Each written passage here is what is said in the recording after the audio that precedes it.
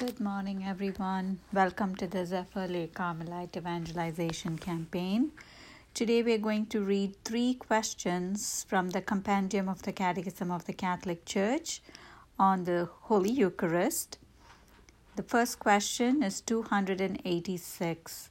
What kind of worship is due to the sacrament of the Eucharist?